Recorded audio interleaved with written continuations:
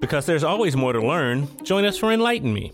Each episode takes on one topic, one question, maybe even a controversial idea, and we go on a deep dive with our expert researchers to share some facts and shed some light on the subject. We learn something new every episode, and hopefully you will too. Listen on Spotify and Apple Podcasts. New episodes released each month.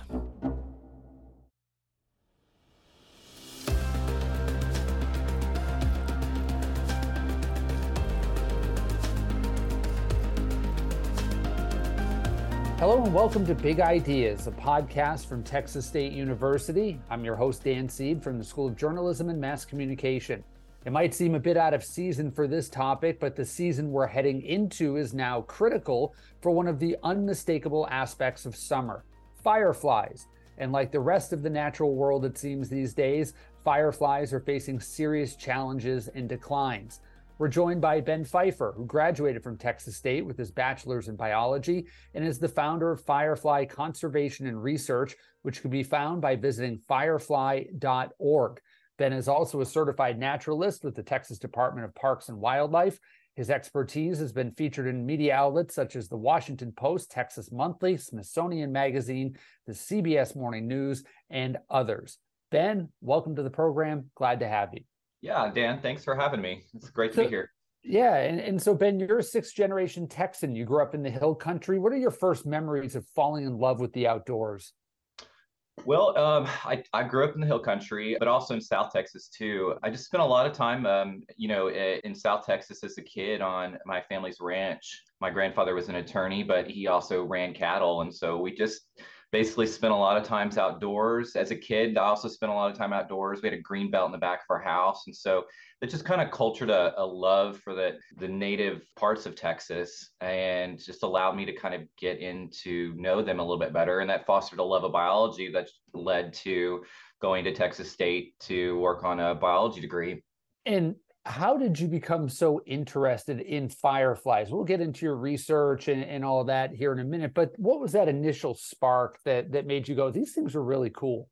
It was a chance kayak trip actually in Puerto Rico. I went to a bioluminescent lagoon when I was a teenager, and I got a chance to kayak back there into one of the protected lagoons that has this organism called a dinoflagellate. And when you disturb the water, it glows. And that kind of initial exposure to bioluminescence really got my interest. And so, I had a fascination of that. And it wasn't until kind of years later that the firefly thing came about. And I just had an opportunity to kind of explore that a little bit more. And then it just kind of took off from there. To you, right, you kind of came to it maybe a little later in life, it wasn't some childhood thing where you're fascinated by them. But I have two kids and they're fascinated by fireflies. They look at them and it's almost like a magical thing. What to you makes them so interesting and magical? That's a good question.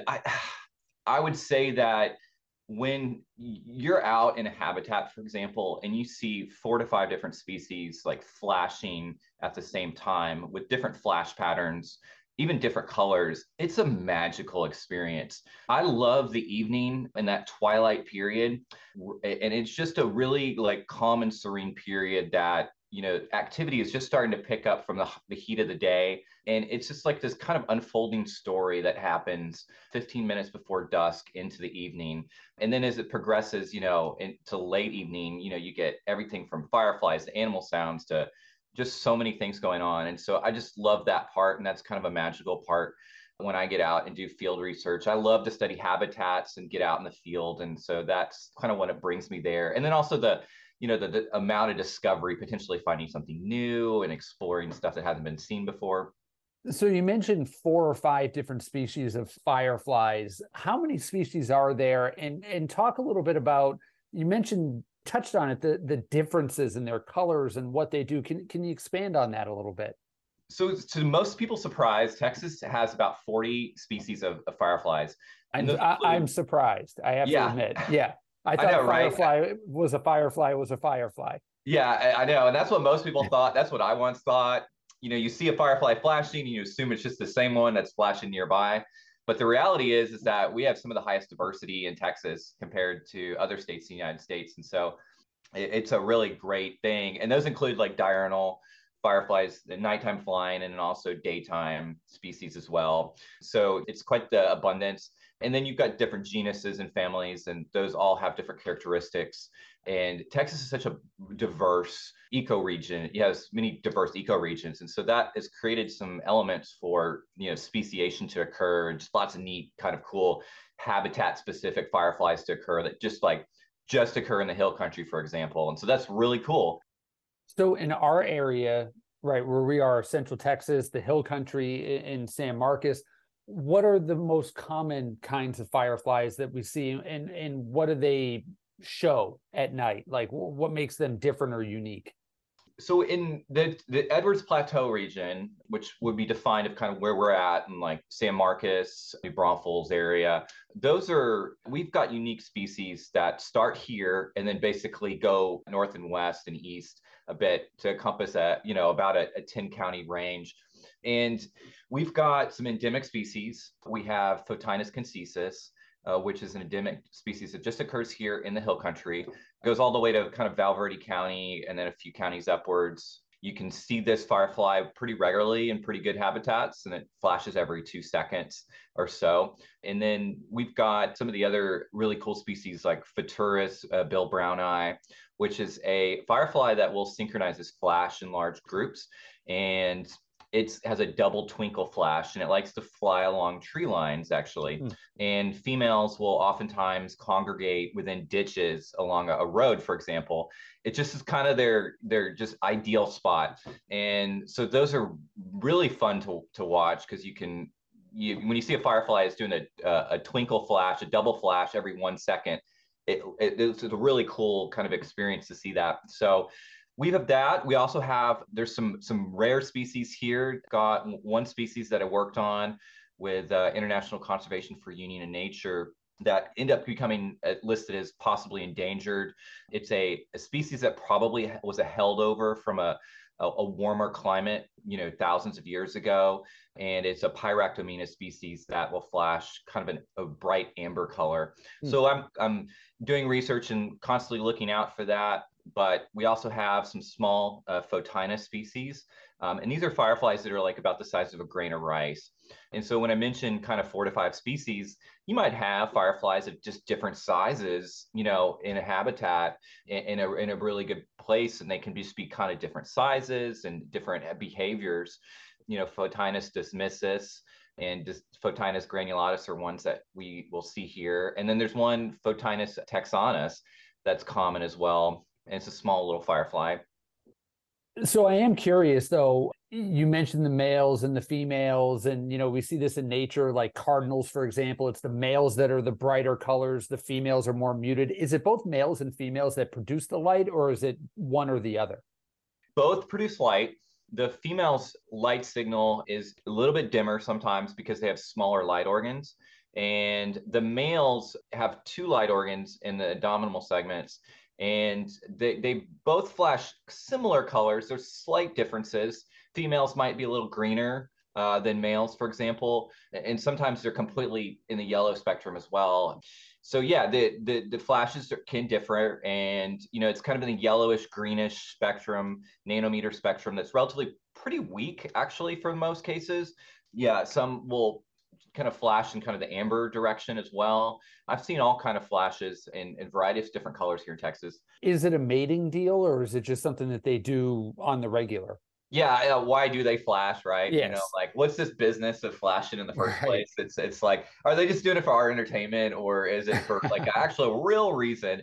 It's a form of sexual selection, essentially. Females are attuned to certain differences within male flash timing and male flash strength, essentially.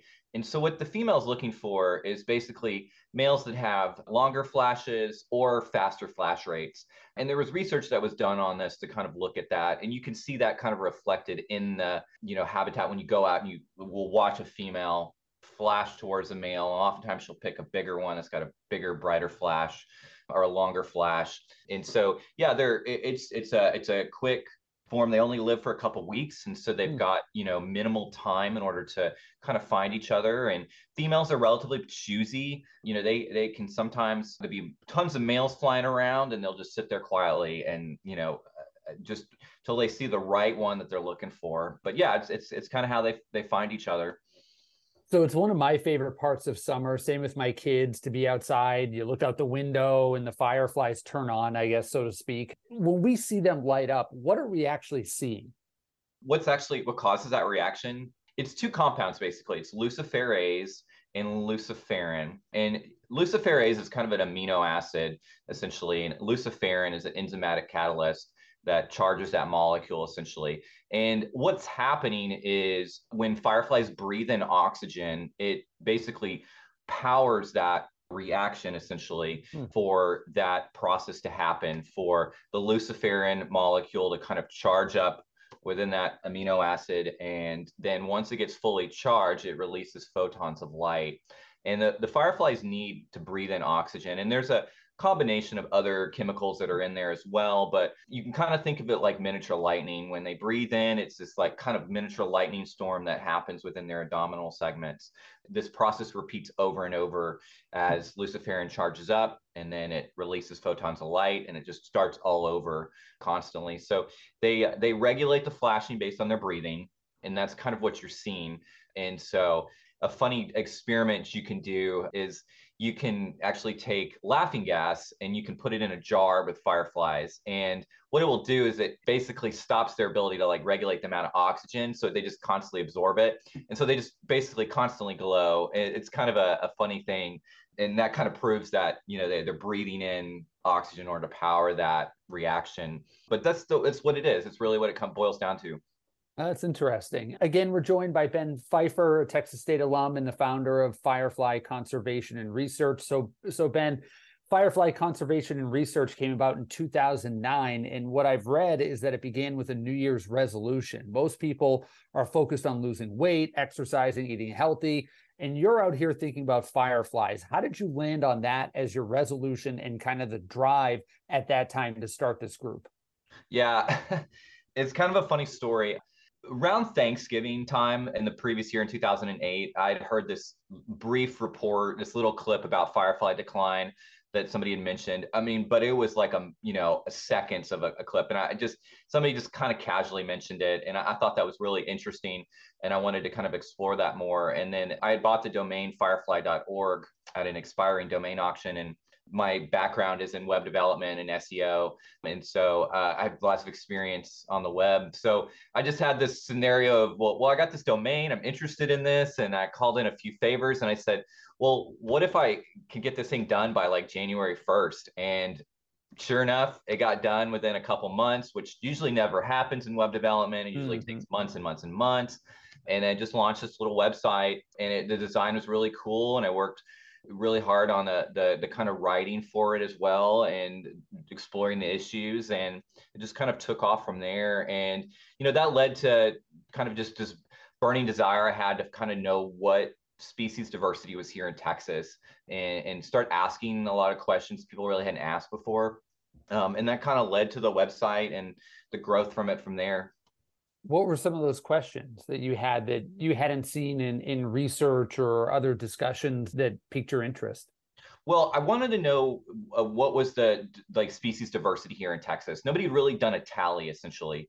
There were some unofficial kind of ones in insect collections, but nobody had really done kind of an official tally. And so, I started with actually mapping out the state and looking at by the tribe level for Lampyridae, which is the family that fireflies are in, and kind of taking it a notch down and looking by county. And I developed this map basically of Texas that was color coded based on the county and the species diversity in each county. So you could look at a county like Comal or Hays County and say, oh, well, there's four different colors.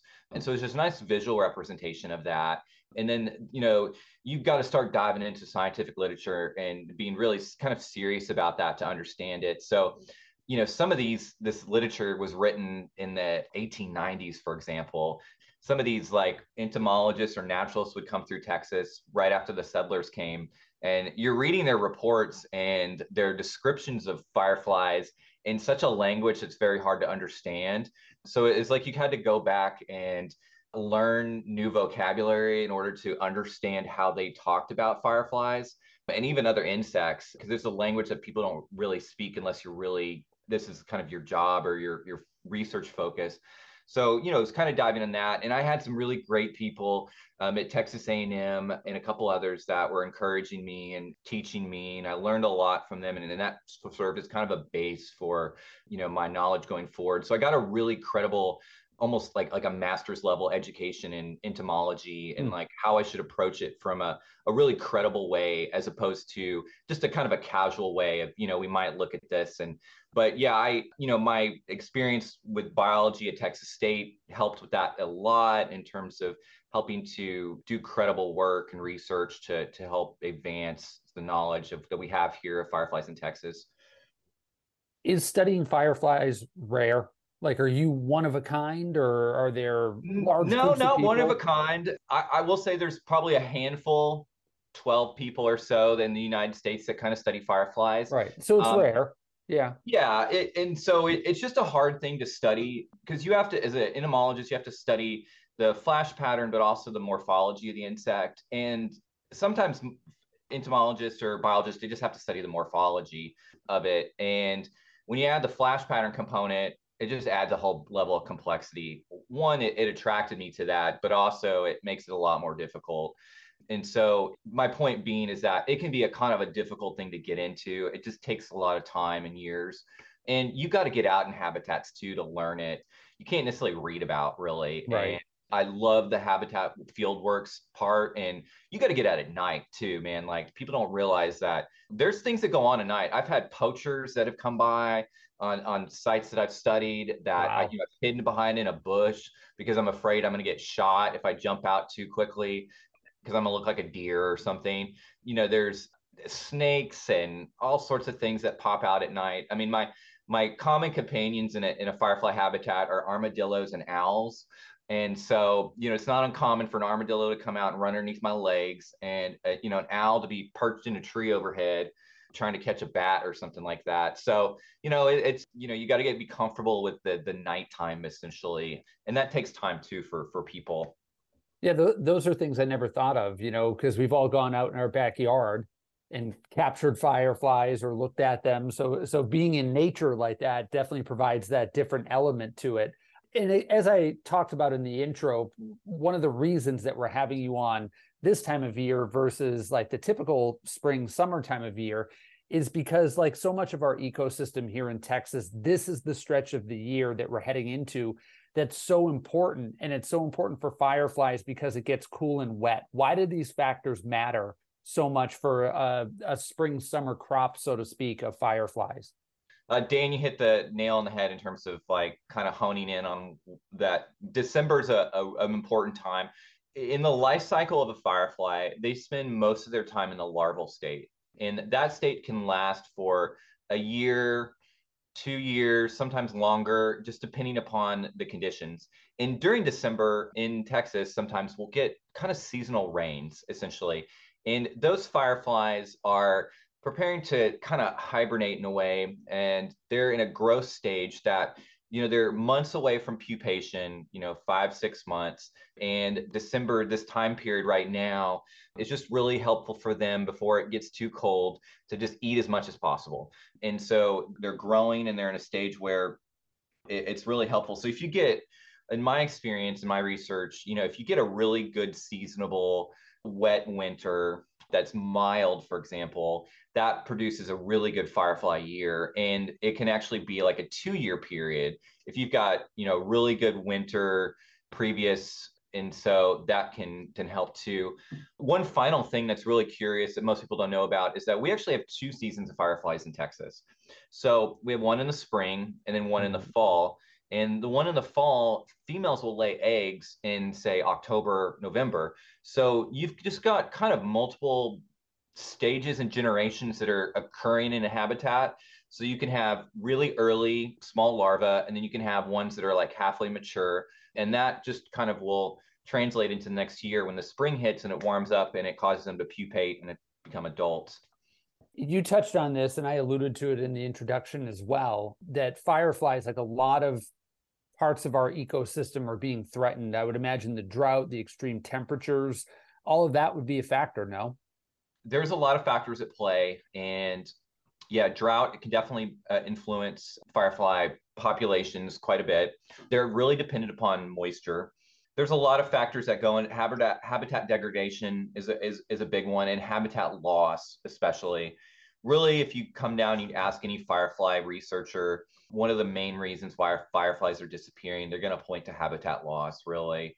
It's unfortunate that we live in an area that is really beautiful, but also is experienced one of the largest disappearances of native habitat in the state. It is being replaced by subdivisions and development. And a lot of times those areas are cleared to the bedrock level. It's not uncommon for a new subdivision to go into an area that probably supported fireflies and other things. And the developers basically raise the ground to the limestone and start fresh. And it's this is why they're disappearing, is because the loss of habitat. Other factors that are in play are light pollution in some degree, and then as well as, some pesticide usage and environmental contamination essentially is what a lot. In some other places of the world, ecotourism is an issue, stuff like that. There's a variety of factors that go into it. Think about it like this. Before the settlers came to Texas, okay, the springs here were rather vigorous, is a good way to put it. There's a lot more wet seeps and small springs that were common in this area, especially along the Balcones Escarpment where we're at right here, that kind of runs along 35. And as the aquifer got pumped, basically a lot of those small seeps, wet springs disappeared. Jacob's Well in Wimberley is a great example of this. Right. There was some reporting this year regarding, how low that was and how they weren't maintaining the flows and stuff. Back in the 1870s, that was a geyser. It was so much water that came out of that. It was like a dome, essentially. It wasn't a still pond. So that's just kind of a great example, a visual example of decline of the aquifer or water tables. So I noticed, and I had this conversation with my wife this summer, and this is from my own backyard in South Austin, established neighborhood, low light pollution, not a whole lot of growth happening around where we are. And obviously this isn't a large sample size, but that this spring and early summer or late spring, I suppose it really was like June, the fireflies in past years were abundant. And this year they were virtually non-existent. Why might that be? I mean, I know that you can't diagnose, but would the freezes that we've had the last few winters impact that, along with the warmer temperatures earlier? From the way that I looked at it, and I was out in the field a bunch earlier this year, we had a relatively mild spring, and it was a really pleasant spring. And then that led to kind of an immediate quick change to really high temperatures. There was a pretty rapid trail off of firefly that you saw afterwards. To answer your question about the freezes, because that is a great question, it's one that I kind of wanted to know about, like when I got out. The freezes did impact fireflies quite a bit. One of the advantages of being a firefly researcher is I kind of have historical memory of past firefly seasons. And I can go back to that and go, man, 2016 was an incredible year. That was like once in a 20-year period that we had fireflies. And that, trailed off into 2017. It was being good, and 2018 as well. Yeah, this year with the freezes and the last two ones, it froze so hard that it killed probably a lot of larvae in the ground, in the mud, that otherwise would have survived, a more temperate winter. So that definitely impacted it. Fireflies are relatively tough in the larval state, though, so they can survive quite a bit, whether it's floods, even some drought and stuff like that, but you are still going to have some loss. Really what it comes down to is the food that fireflies need to eat also get killed off. So if the snails and the slugs and the worms and little small insects and stuff like that, if those disappear, then the firefly larvae don't have much to eat. So that also got impacted. So you kind of have to look at it that way. Yeah, this summer was real brutal. I'm anticipating that next year is going to probably be a poor year for fireflies, just because of how hot it's been and the kind of the seasons that we've had. But maybe we'll get back to a more temperate period where we'll get more rains, and that will help recover them. But they're still there. You might not have seen as many in your backyard, but they're still there, and they're still doing their thing, and they're just waiting for that right environmental time. So it got too hot, they disappeared, and they're just waiting for good humidity, moisture, and ideal conditions to come out again. Are there things that we can do as homeowners to attract them? Certain plants, again, this is the time of year when people, we're moving into winter and spring, and people start thinking about what they're going to do with their yard. Are there things that we can do to create a more conducive habitat?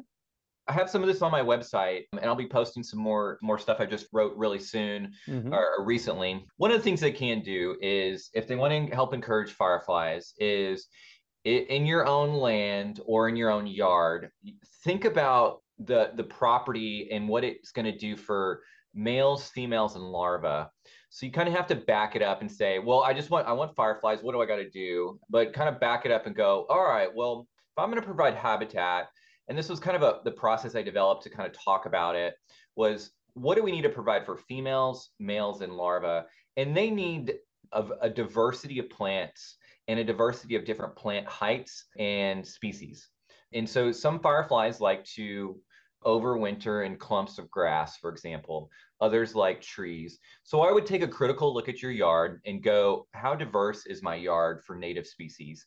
And if it comes up lacking, where you lack good amount of native species, or they have been removed for whatever reason, look at ways that you can go to a local nursery and start introducing local grasses and local plants that are going to help retain more soil moisture in your property. Fireflies need that moisture to survive. So these choices are going to lead to a buildup of a habitat that could potentially support fireflies.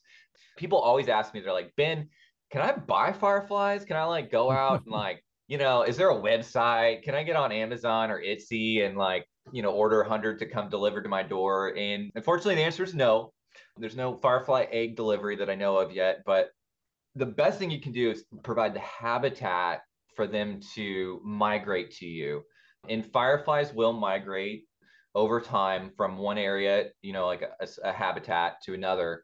And you just got to provide the conditions for them. It's similar to monarchs and other, pollinator species, for example. Like, you provide the flowers, right, or the host plant, for example, and they will come. And so it's same with fireflies.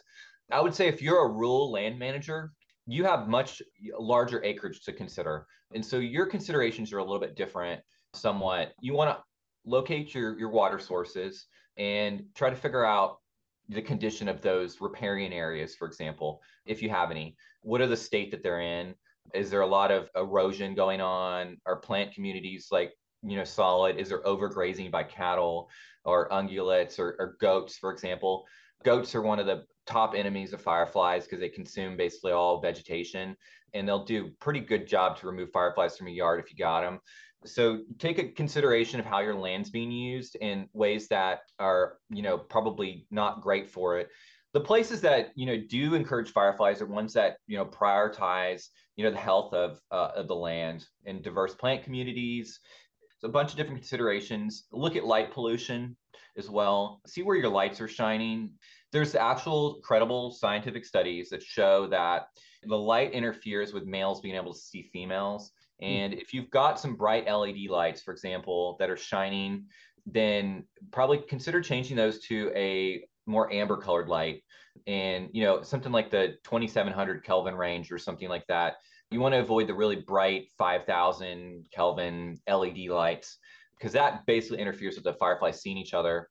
You can advocate for policies within your local area in city government for better nighttime lighting, for example. One of the latest things that I've seen is these new street lamps that are showing blue light. And with all the studies that have gone on about the horribleness of blue light for keeping us up at night, the cities decided that, well, we're just going to install street lamps in the streets to give you even more blue light. And it's just absolutely mind-bogglingly stupid. I fought the street light thing because that they will broadcast light in all directions, and then we went from mercury vapor to LED lights, and the LED lights were horrible because those were so bright and glaring, and then now they're going to this blue UV light, and I'm just who are these idiots that are making these decisions? Ask your community to change out lights and put downward focusing lights and amber colored lights that are safe for all different insects and humans. So there's a couple things that I would do, advocate for light pollution policies to help address that stuff. So getting down to brass tacks and knowing that there's a decline and that there's environmental factors, there's human factors at play here, is there a danger or risk of fireflies becoming endangered or even extinct on the continent, in Texas in particular? I mean, is that even on the horizon, or is this something that may be a reality or not really?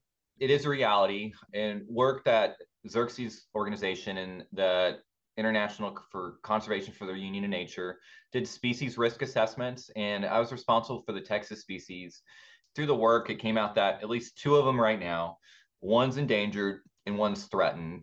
The one that's endangered hasn't, I'm the only one that's seen it essentially, but it hadn't really been seen since the 40s.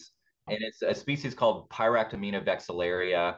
And then in West Texas, there's a species out there that is also potentially threatened because it's kind of isolated out there, and it's really dependent upon kind of wet arroyos and streams out there. So that one, those two, we've given them common names. Those are ones that we have. The amber comet, for example, is the one here in the hill country. And then, the one in West Texas as well. We've got the Sky Island firefly is what it's called. And those are cool. But there's also other ones. I've been on a hunt for a species called Photinus immaculatus that hadn't been seen since like the 20s, essentially. Wow. And I've done multiple field surveys and have yet to see it. It's a very difficult one to find.